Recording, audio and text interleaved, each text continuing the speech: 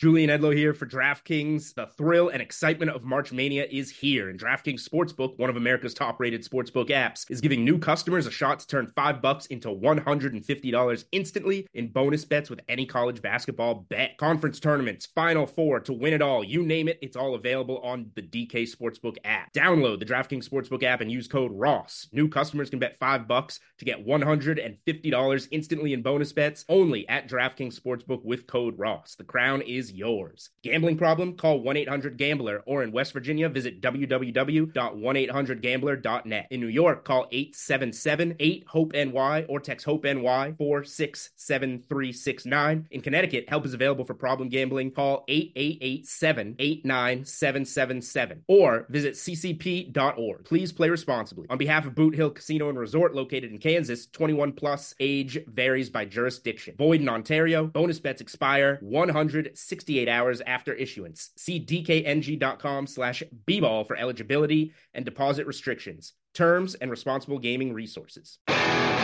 If you'd like to make your NFL games a little more interesting, you've come to the right place. It's the Even Money Podcast with Ross Tucker and Steve Fezzik. Yeah, Vegas, baby, Vegas. It is the Even Money Podcast. We are presented by BetOnline.ag, your online sportsbook experts. And there are a lot of things coming up that we are able to bet on, which is awesome. He is Steve Fezzik, the only two-time winner of the Super Bowl of professional football gambling, the Super Contest at the Westgate Casino out there in Vegas. I highly encourage you to check out Steve on Twitter at Fezzik Sports.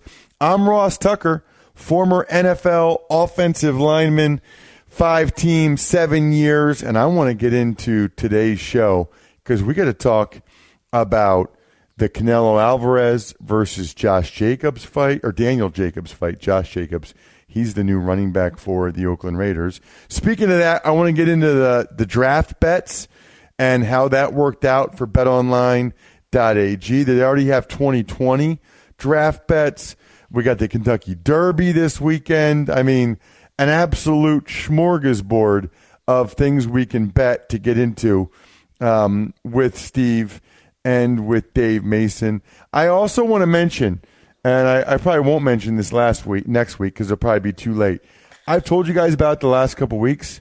I'm just telling you guys, if you haven't yet, you really need to get your wife or your mom or somebody a story from myfrontpagestory.com. Best Mother's Day gift ever, and it's crazy easy for you. Crazy easy. And your wife or mom will think you put an amazing amount of time in. myfrontpagestory.com. As always, it is my pleasure to bring on not only Steve Fezzik, who joins us every week, but my guy Dave Mason from BetOnline.ag. You guys know, because I tell you every week, there's a promo code. It's podcast1, and there's a 50% welcome bonus when you use it at Dave's site, BetOnline.ag. For any of the stuff we're about to talk about, you know where to go. And Dave is the guy. He gives you some of the answers to the test ahead of time. He tells you that the draft is tough for them to ever make money on. So he told you it was a pretty good event for you guys to bet on that ended up doing it. Dave, as always, buddy, thank you for joining the show. Hey, thanks for having me. All right, so why don't we just start with the draft, Dave, and how what kind of volume you guys did, how big of an event was it for you, and how did BetOnline.ag come out? I know you said it's usually an event that's tough to make money on. Oh yeah, I mean this year was no different. It's so difficult. I mean we lost again. The bettors win. It's just they're just so difficult to manage these odds, man. And we got beat up again. You know, the biggest winners for the players are under 2.5 receivers. Got slaughtered there. Over 17.5 defensive players in the first round. There were 18, so we got beat there. Rashawn Gary not selected 9th or earlier. That's a prime example. I mean, it's like you're basing a lot of these odds off a lot of those mock drafts. Like the week before, you're trying to get odds up earlier, beat the competition. And Rashawn Gary, you put these odds up, and then all of a sudden his stock is plummeting week of, and the bettors beat you to the punch, and all of a sudden we get slaughtered on a prop like that. That's a perfect example of how difficult these are to manage. And the only way you can manage these and make money is if you opened them like 4 hours before the draft, to tell you the truth. Just all the rumors and feeding through all the mock drafts and expert analysis, yada, yada, yada. So, and Quinnen Williams, top 3 pick, that was a loser. Marquise Brown, first wide receiver. So, yeah, I mean, the action was great. And again, I look at things from a marketing point of view. So I'm always trying to get guys back, get those NFL and college football guys back on the site that have gone dormant for a few months. So as far as that, it's always a win for us because it just gets bigger and bigger every year. I mean, it used to just be like, okay, you throw these odds up, get some PR out of it. A couple people will bet it. No big deal. Might lose a few $1,000s. Big deal. Now it's like a major betting event, and the action's just through the roof. So that's interesting. So where how does it compare, Dave, to some of your other major events? Yeah, I mean, it's nowhere near the top. I mean, I don't want to get carried away here, but for you're booking more bets than the NBA game that night, about the same, comparable. Bets definitely, action probably not. But and like I said, it's not only that, but it's very easy for the bettors to beat. It's the easiest event of the year, without a doubt, for the bettors to beat. So, like I said, 10 years ago, you don't take that much action on it. You get beat, no big deal. But now you take a lot of action on it, you get beat, and that red number is a lot bigger than it was 10 years ago. But, it's you just got to look at it. It's something you have to have up. You have to have on the site. It's all books are doing it now, even land-based casinos in the States, they're even doing it, where in years past they weren't doing it. So you have to do it. That's kind of interesting to me. So I guess even though you're probably going to lose money, you have to do it just because, A, you want to service your existing customers, and B, the loss is worth the marketing part of it. Because, everybody always says the odds are always stacked against you. The book always ultimately wins, or the house always wins. But this is like, is there any other thing that you're aware of, Dave, where it seems like you guys lose like every year? No, not really. Oh yeah, sure. NBA draft. So these draft, odds are they're a challenge, man. But NFL takes a lot more than NBA. So, but I mean, you hit the nail on the head. It's something you have to do. It's about minimizing your losses. That's why people complain. Why aren't you taking $1,000 on these? Like, no, we're not going to take it. You have to have some risk management, involved here, where you're not offering the highest limits. You're not going to let them rebet it, et cetera, et cetera. Someone's expected to get down for $1,000. Well, it's not going to happen. You know what I mean? If risk management had their way, they wouldn't offer it. But marketing marketing and risk management often butt heads in this industry. And I work more on the marketing side of things, so I butted heads on a lot of things over the years with risk management. And you just try to always understand that, hey, if we don't offer it, or if we have a horrible selection, if we only have like 5 things up, these bettors are going to go elsewhere to bet it. And it's so hard to get a bettor to come to your site, to sign up, to deposit, then to keep coming back and keep going back to the site every day. That like the risk management guys don't get that. The guys in marketing get that, how difficult that is. So you have to have an offering out there. If you take it on a chin and something like this, okay, we lost. Let's get them betting on the NBA game tomorrow night, the hockey game tomorrow night, our industry best MLB dime lines. Let's get them betting into that and taking their winnings into the race book for the Kentucky Derby or whatever. So, that's how it works. But it's a constant struggle. It's a constant button heads with the risk guys. But, they're looking at the red numbers. They're looking at the bottom line, and that's what they're paid to do. I'm looking at how are we going to get guys betting more and more guys signing up, et cetera. What did you say the industry best MLB diamonds? What was that? Dime lines. What's that? Baseball. Fez can help me out here, but whereas Juice on NFL game, typical juice is minus 110 on each side. For MLB, some books, not all books, a lot of more books are getting away with it, are offer dime lines, which is pretty much minus 105 cents on each side, or minus 130, take back plus 20, basically 10 cents on the money line instead of 20 cents with what it would be in an NFL game. And our dime lines go now. Second part of this is some books offer dime lines, but they might only offer them up to minus 120 or minus 130 or minus 140, etc. Ours go all the way up to minus 185, which is very high. Increases it maximizes the MLB's bettors' wins and minimizes their losses over the long baseball season. You know about that, Steve? I do, Ross. So let me put the bottom line to this dime line, if you will. So a random bettor just laying $1.10 like we do at football or basketball or a pickup game on baseball, if they don't offer a dime line, it's going to lose 4.54%. That's what the household is. When you deal a dime line, now the house edge gets halved, and now theoretically against a random bettor, the house only wins like 2.25% because Dave Mason goes for his dime line all the way up to minus 180. I won't go into all the mathematic nuances, but now his hold, if someone bet Team A and someone simultaneously bet Team B, their hold is less than 2%. So they're barely making a profit, and that's only if they get even action across the board, which is impossible. So bottom line is it does give the bettor the very best chance to win. Now I want to, if I may, chime in about why the bookmakers lose in the draft and the rest. And I'm not going to tell Dave how to do his business, but I guess I am going to tell him how to do his business.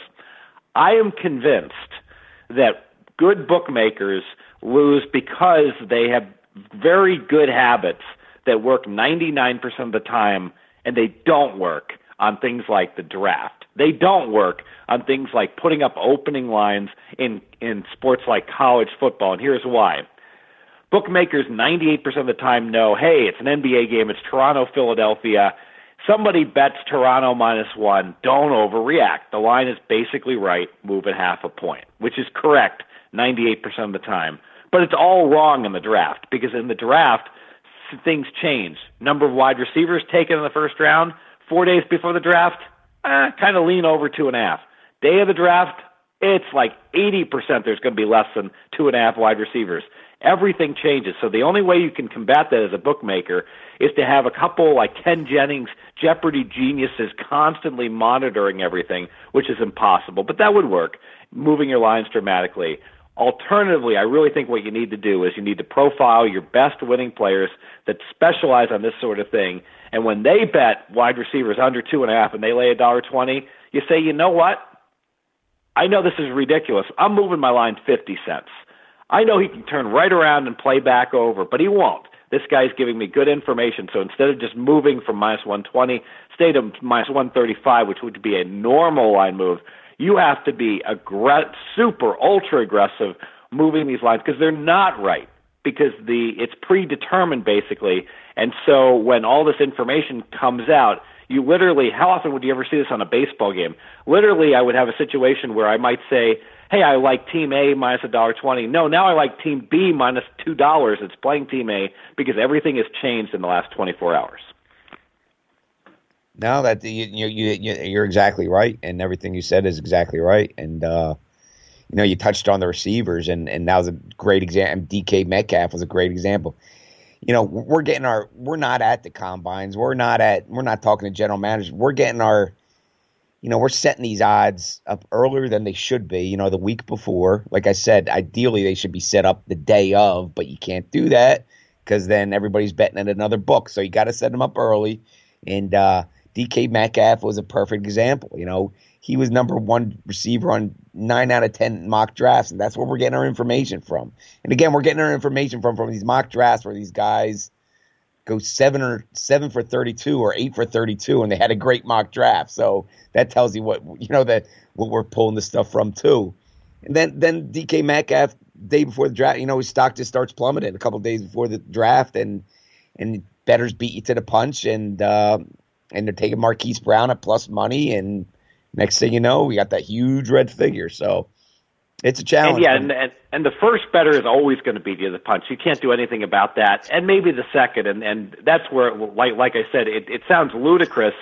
If I'm working for Dave and I put up 2.5, and he walks in and he says, "How's our portfolio looking?" I'll say, "Dave, we took a bet under 2.5, lay $1.20, and one minus lay $1.50, and now I've got it minus 220, take back plus 190." And Dave's like, "But people can just play plus 190 and scalp you for 70 cents." And I'd respond, "Yeah, but I want them to, because under 2.5 is going to win." Yeah, and that whole scalping thing, I'm sorry, that whole scalping thing, I've discussed that too with the guys too. It's like, hey, if the early guys scalp you, let them. You know what I mean? Just it's better than oh, they're going to scalp us, and then you let the rest of the 90% of guys who've yet to bet come in and take it to you. So here's my question for you, Steve. I don't really remember us talking all that much about you placing draft bets over the last few years since we've been doing this podcast. I mean, knowing what Dave's saying, knowing what you're saying, do you put a lot of money down, Steve, on the draft? And is it a big winner for you?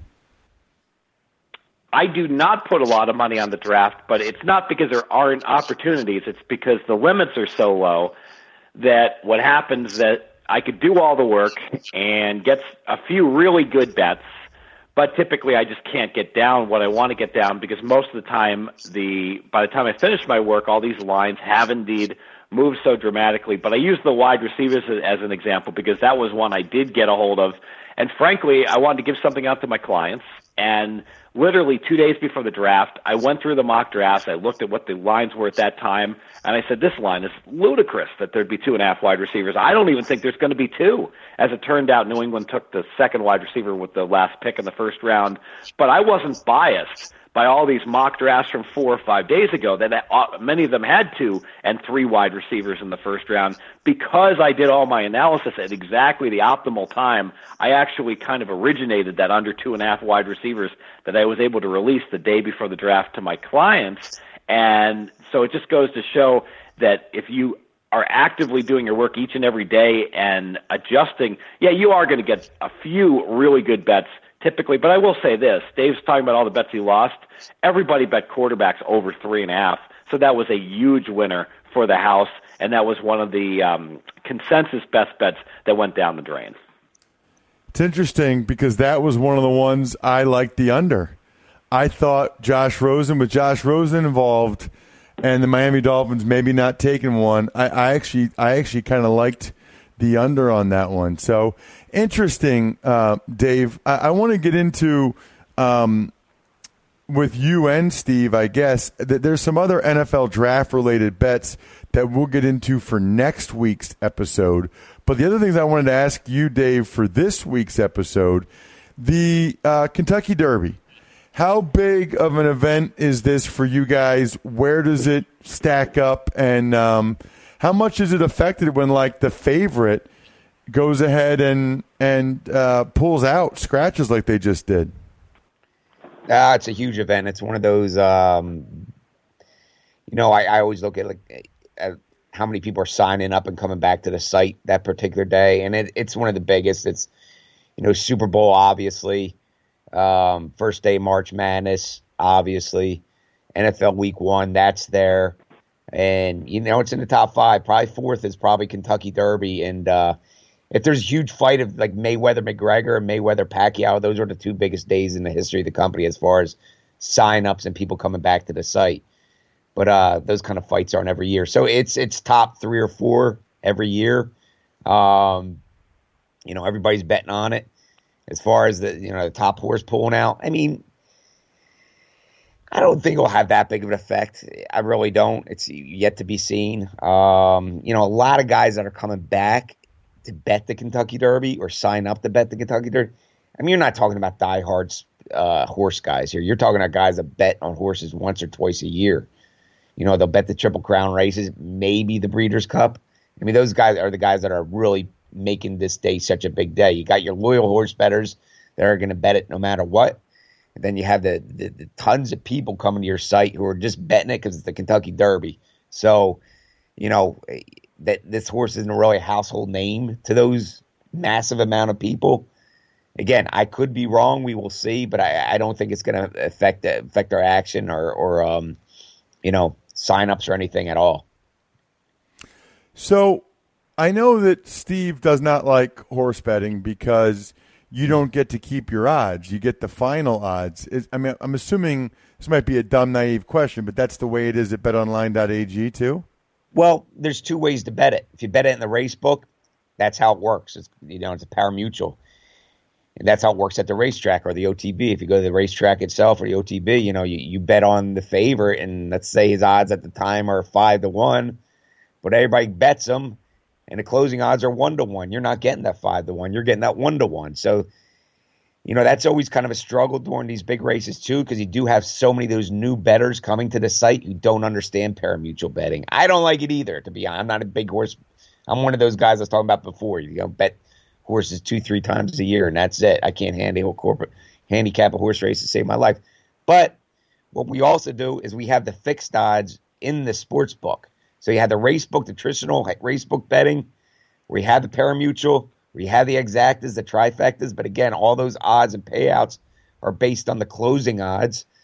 But we also have odds to win within the sports book itself. So those odds are fixed. So you can go in there and bet a horse at 5-1 now, and your payout's going to be 5-1. I don't care if it closes, minus 200 or 20-1. Your payout is going to be 5-1.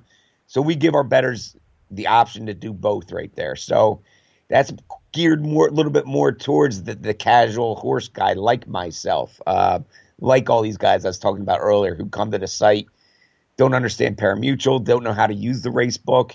They want to bet the winner. They want to bet the horse at 10-1, period, end of story, so they can get that. Okay, so then, but just based on what Steve has said over the years and the whole pari-mutuel part of it, it just makes it seem like, horse racing, is that about as profitable as anything you guys do? Yeah, absolutely. For in the race book, absolutely. Sure thing. Well, it's kind of another topic. Because our payouts really aren't. This gets confusing, but our payouts really aren't based on the pari-mutuel. We're not in the pool for the books in the States. So whereas they're going to lock up a profit, we can still be exposed in a horse. I don't know if that makes any sense or not. So we can still lose in the race book because we're basing our odds in the race book off the pool in the United States, but our money isn't part of that pool. Do you understand? I don't know if you understand or not. No, I get it. Yeah. And Ross, if I could use an example, like the reason that BetOnline loves the Kentucky Derby is because the betting pool is so huge throughout the country. And maybe there'll be a little sway of there's some square money in there that makes a few of the numbers slightly off, but basically the books can trust that betting pool to spit out, if it will, very, very accurate numbers on all these horses, and they love just going ahead and taking the action and booking it themselves and making their 18 to 20%. Now, this wouldn't work at a little track in Louisiana where the handle is so small that all the numbers on the horses could be completely wrong in some cases, and then the book could get hit with big bets that don't go in that pari-mutuel pool. And if they had someone who's betting 8-1 on a horse would only be getting 2-1, but they get the 8-1 because that money never goes into the pool, so that can be very dangerous on these smaller events. Did I describe that correctly, Dave? Yeah, pretty much. I think Bear and I did, so thank you. What about, Dave, you mentioned some of the big fights. What about like Canelo Alvarez versus Daniel Jacobs? How big will that be for you guys? It'll be decent. Excuse me. It'll be decent, but it's not like a Mayweather fight by any means. So it'll be good. It'll be one of the biggest fights of the year. But when Mayweather fights, especially that Pacquiao and then that Conor McGregor fight, those events were just out of this world. They were incredible. Just awesome. So it'll be good. It'll be a good event, but especially following up after the Kentucky Derby. But won't be massive by any means. Steve, I forget. Do you ever bet boxing? Oh, I bet everything, Ross, if I can get an edge. But I defer to the people that go ahead and give me information. Frankly, every now and then there's just obvious stuff that, like when Mayweather was fighting Conor, clearly Mayweather was tremendous value, like laying $4 minus 400.